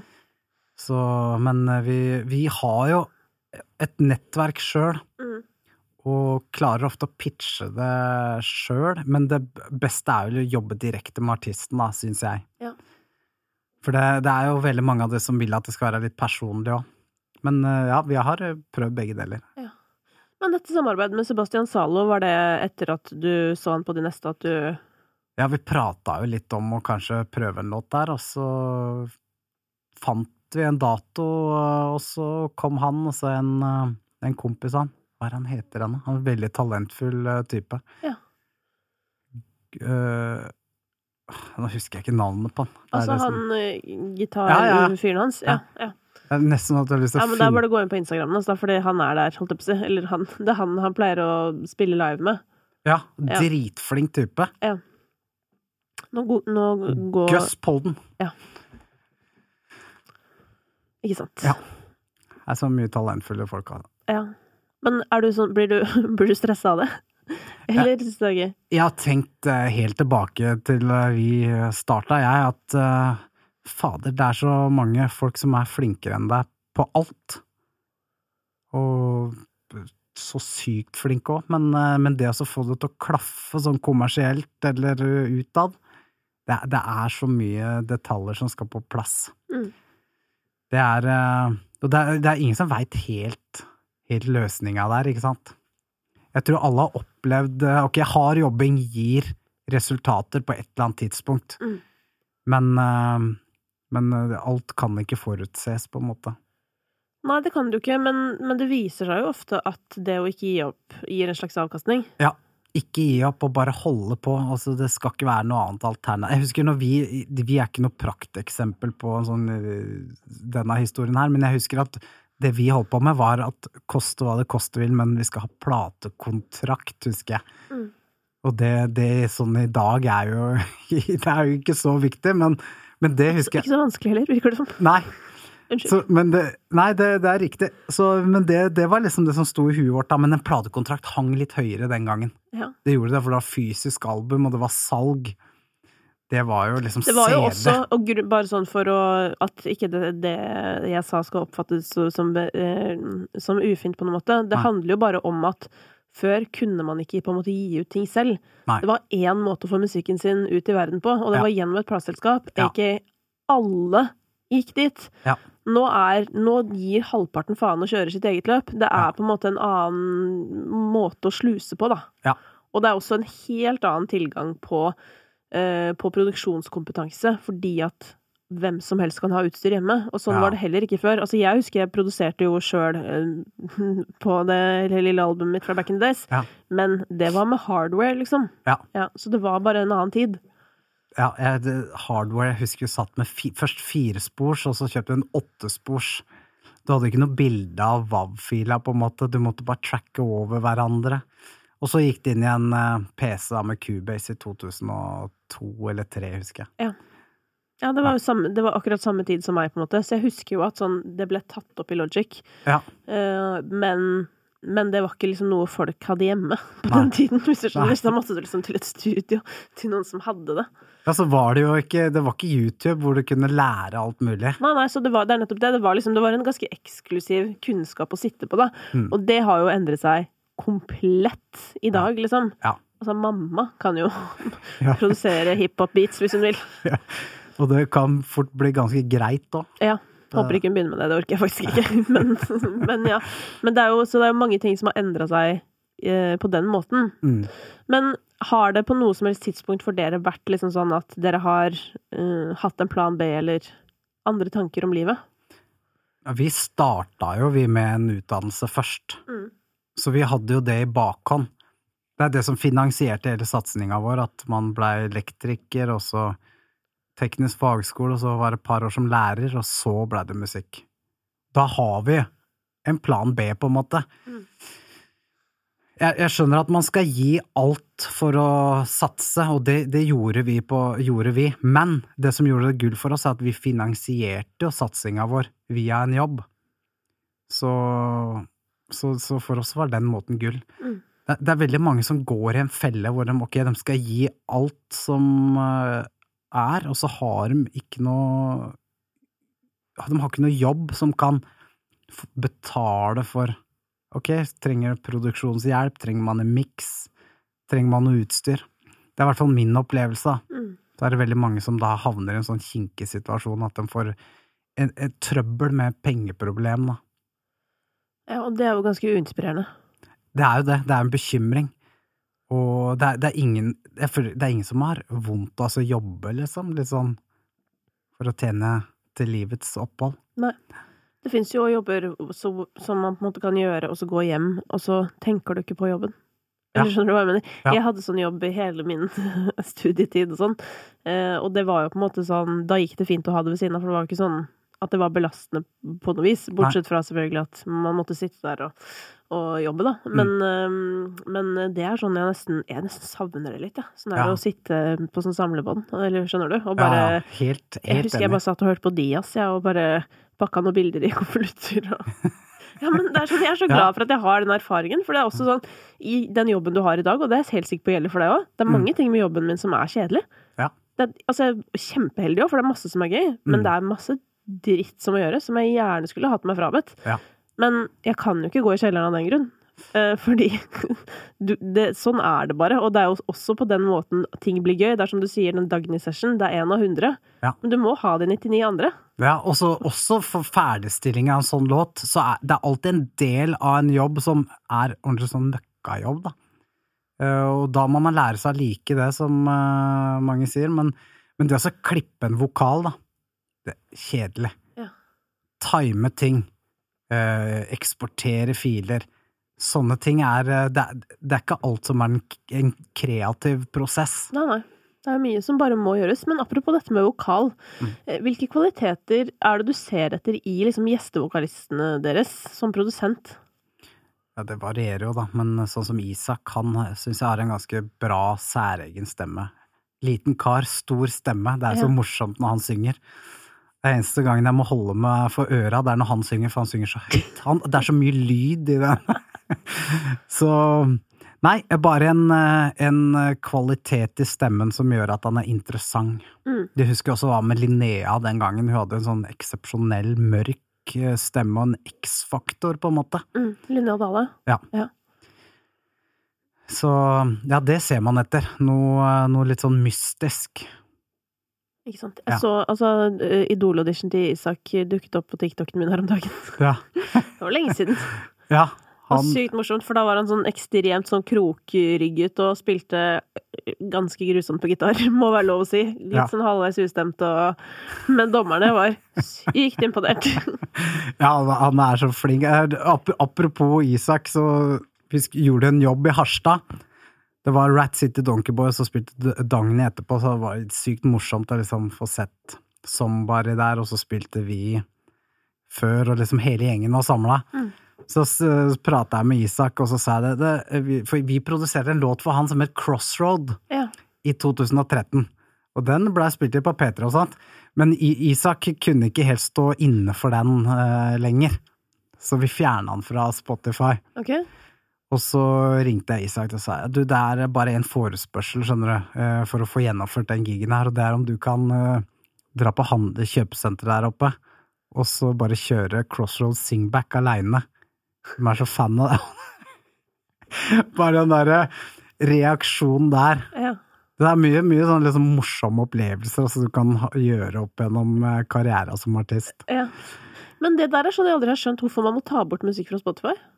Nei, jeg litt usikker. Jeg synes jo den låta var dritbra, men det var sikkert et eller annet for han som gjorde at den kanskje han følte at han hørte så ung ut, eller et eller annet. Ja, fordi har du noen gang tenkt det? Sånn at dere har lyst til å fjerne noe fra... Nei, vi har jo ikke gitt ut, men det jo låter jeg tenker tilbake på at, fader. Men David Bowie sa at du må 10% ut av komfortzona før du på riktig sted. Ikke sant? Så jeg følger ikke alltid den, det skal gjøre litt vondt innimellom. Det skal ikke være for trygg, liksom. Men hva synes du hva din Donkey Boy favorittsang? Favorittsangen av alle? Ja. Altså, det kan være Lost, altså. Ja. Det tror jeg kanskje. Den det sånn, akkurat sånn midt på, men ville ikke vært foruten disse andre. Men apropos Pull of the Eye, jeg liker den, men der det et eller annet for meg som litt sånn, ja, skurrer litt. Hva det som skurrer? Nei, jeg vet ikke. Den liksom, selv om den funket jo dritbra.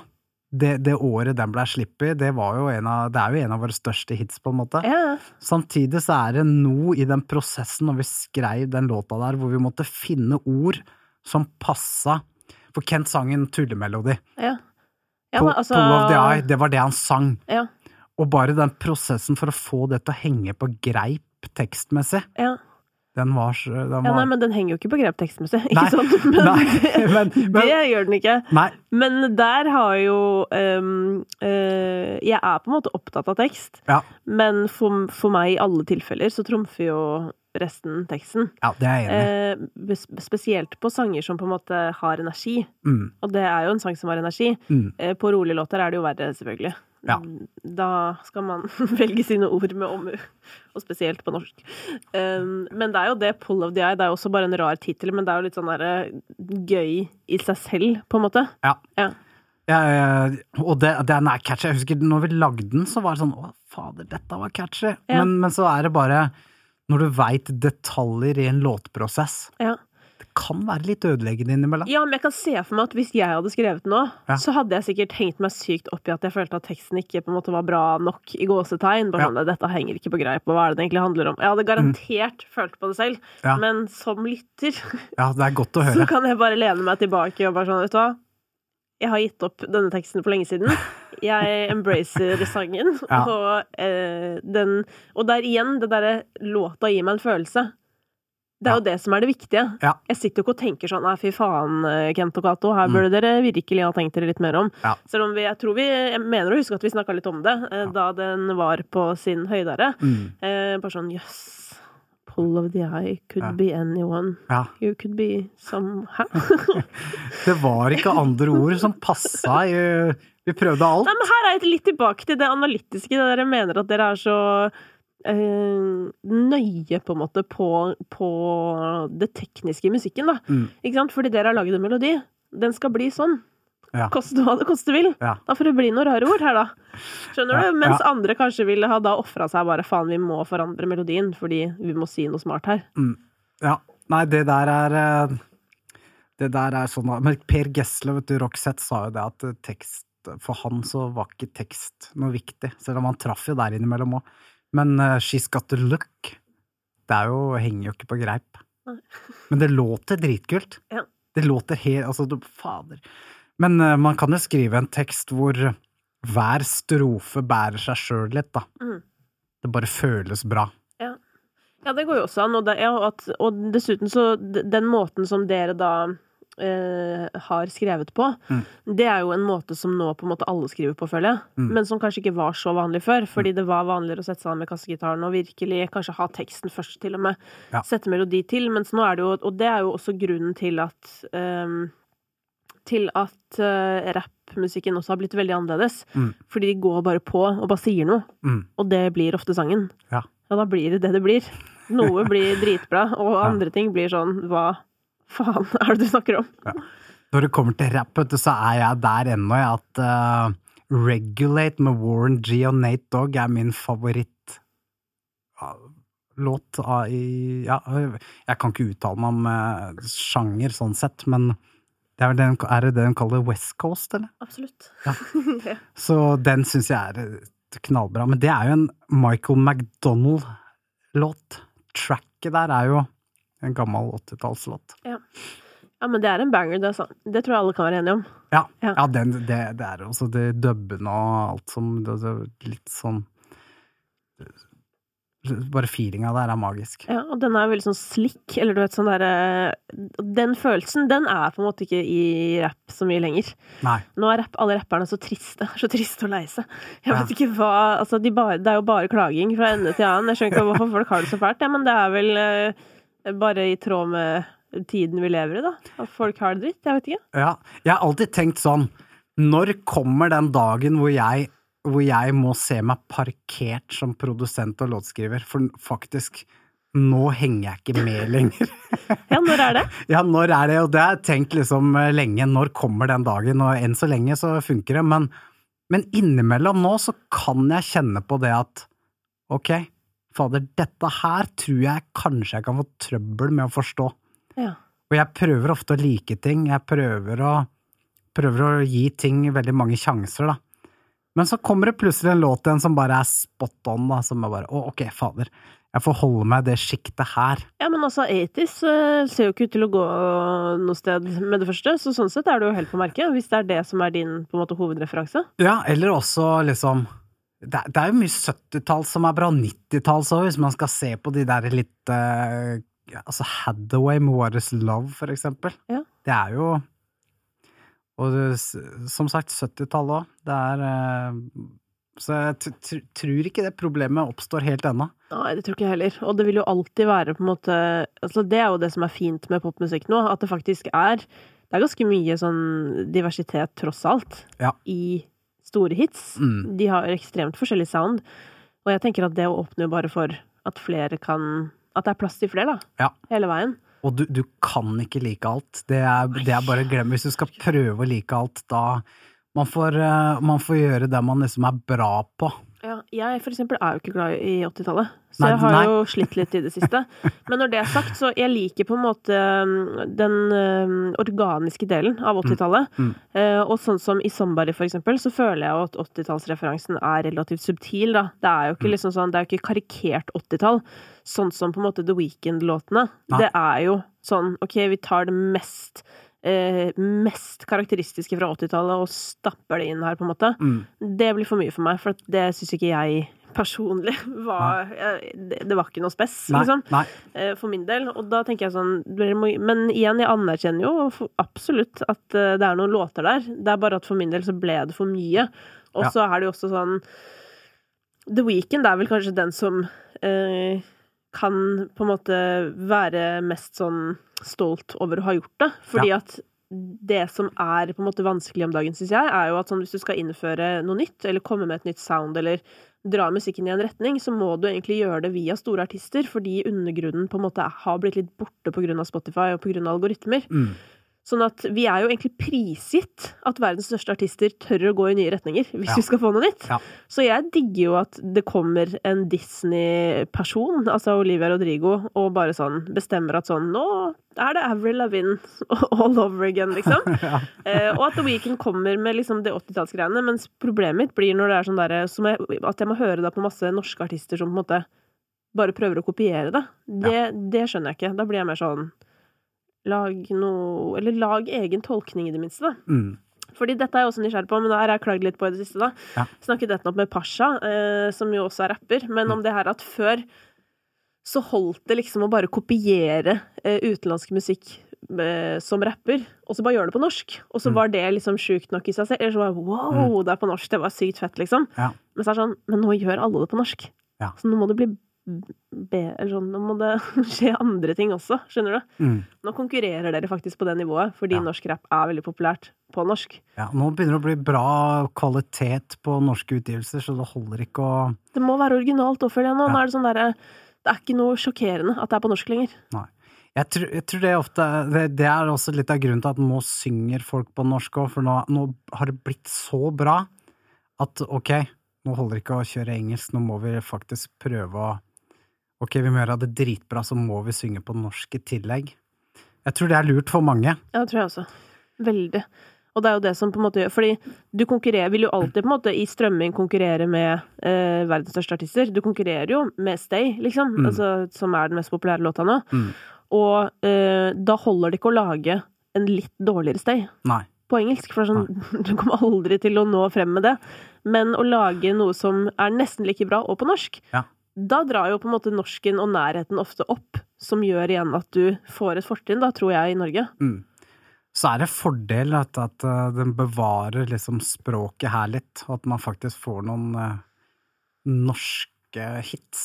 Det jeg litt fan av. Jeg tror ikke vi kommer til å gjøre det, men for du må liksom klare. Jeg føler at du skal synge på norsk, da det vanskeligere. Få det til å låte kult. Altså, du hadde ikke sluppet unna med på norsk. Nei, fy fader, det hadde vært ganske trått det, altså. Da tror jeg det hadde gått trått. Da hadde Kent blitt flau hver gang jeg skal synge den. Da hadde vi måttet finne noe annet, tror jeg. Nei, men det jo spennende da, for det jo sånn at fortsatt at vi hører jo mindre på norsk musikk. Det kom jo noen tall fra I fjor som viste at liksom, lyttingen på norsk musikk har gått ned. Ja, det snur sikkert nå I dette året her. Jeg får se da, men Chris Holsten kan ikke dra det lasset alene, liksom. Nei, men jeg føler det som norsk. Det flere som har gjort det nå, uten at jeg klarer å name altså, vi har jo den fineste Chevin, som jo har jo gått sin seiersgang. Ja, så det mange som prøver seg. Og så også en annen ting som jeg veldig glad for at avtar litt. Det det der feature-kjøret da. Ja. For det at før så var det jo soloartist, og så begynte de å spekulere I det. Ok, hvis de feature, så får vi dobbelt opp med monthly listeners. Algoritmene dekker flere bredere da. Ja. Mer New Music Friday-plasseringer. Og til slutt så var det 6-7 features da på en låt, og da mener jeg at da ribber jo identitet fra alt som Ja, eller da vi jo tilbake på det der at det det låta som blir kjent da, og ingen vet hvem som lagde den. Og det jo synd. Og så blir det et kjør om å få monthly listeners. Det sånn, det jo veldig... Altså, man betaler jo da, ikke sant, for features. Både 2, 3, 4, 5, 600 000 for å få en til å være feature på en låt. Så blir det litt upersonlig. Så jeg glad for at det begynner å roe seg litt ned. Men har det vært mye av det I Norge da? Det har vært mye av det. Om det typisk har vært I Norge, jeg føler ikke at man liksom kan ringe Isa, og så sier han sånn, jeg kan bli med hvis jeg får 300 000. Nei, sånne summer jo da utelukkende norske. Jeg vet om flere historier der. Men ja, det mer sånn for en internasjonal satsning, så har det der vært en greie. Ja. Ok, vi trenger en som har jækla bra monthly listeners I USA, betaler feature, og så skal det utgjøre noe, men jeg tror det blir lett å skyte seg bein I lengden. Ja. Men Donkey Boy da, altså dere ga jo ut ny musikk, når var det dere slapp Kentucky? Rett før korona? Ja, det var et jækla morsomt prosjekt for oss. Ja, hvorfor det? Nei, altså jeg føler at vi der nå hvor vi på en måte må gjøre ting som vi har lyst til da. Ja. Vi har jo... Det burde man jo egentlig hele tiden da, ja, og det gjør man selvfølgelig, men nå har vi liksom... Nå ikke ting så farlig. Så vi blir jo booket på gamle låter uansett, og så blir nye spedd på. Og det var bare gøy for oss å liksom gjøre en sånn... Vi litt glad I sånn country-tydelige melodier. Han slo ikke sånn voldsomt da, han skulle ønske han liksom smalt mer, men når vi var på Ås da, så var det veldig gøy, og så spørte jeg liksom, det noen som har vært I Kentucky her? Og da var det, vi filmet det jo, det så sykt gøy å få en sånn respons da, på noe du ikke tror en hit, sånn sett, men at alle synger med på den. Ja. Det litt sånn morsomme krumspring med litt sånne låter, og vi har jo lyst til å gjøre litt artige ting fremover. Og hvordan det artige ting? Nei, litt sånn, ok, nå slipper en låt, og fader de driver med nå, liksom. Ja, sånn at vi som lyttere skal bli litt sånn, jøss.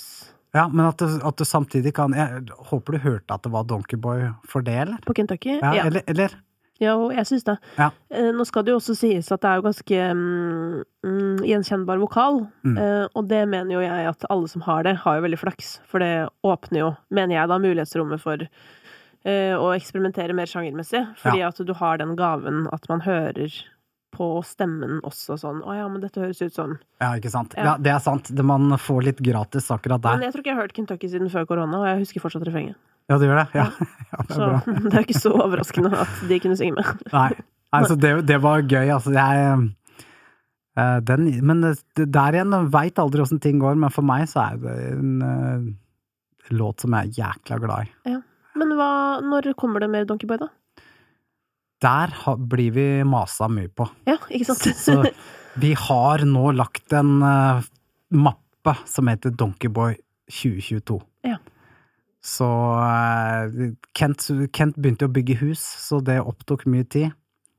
Og... Dere fyller jo bøtta deres med mye rart. Ja, og apropos den bøtta, så måtte jeg øse ut litt nå i sommer. Ja. Så jeg har prioritert det framfor å produsere opp mye. Ja.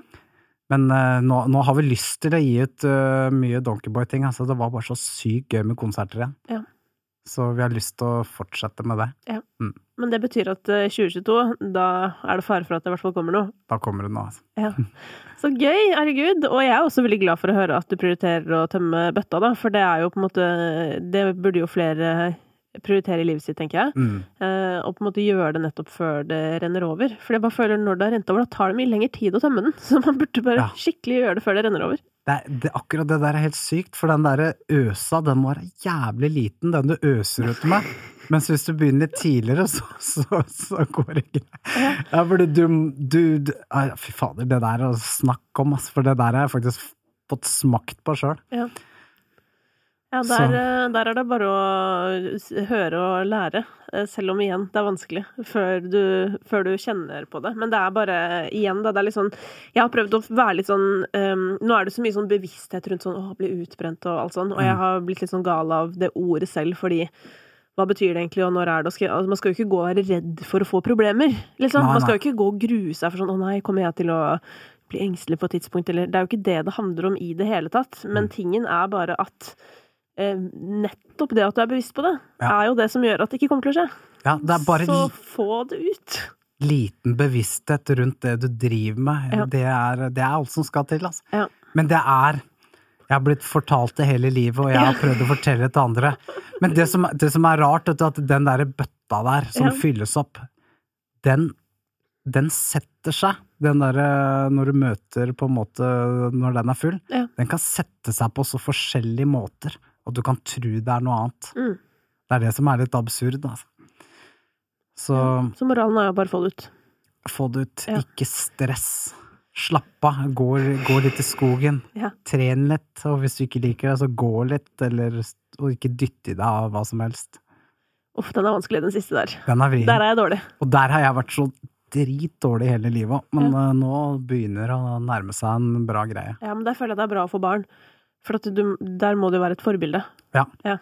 Så for oss som ikke forbilde til noen, så det på en måte ikke så farlig. Ja. Neida, men vi får se om det blir bedre for meg også på et tidspunkt, Kato. Ja. Jeg god på de andre tingene. Ja. Så det en start. Men da kan vi begynne å glede oss til ny Donkey Boy-musikk, da. Ja, det håper jeg. Ja, det så absolutt. Og tusen takk for praten. Takk selv. Og besøket, og velkommen tilbake når det skjer ting igjen. Ja, tusen takk.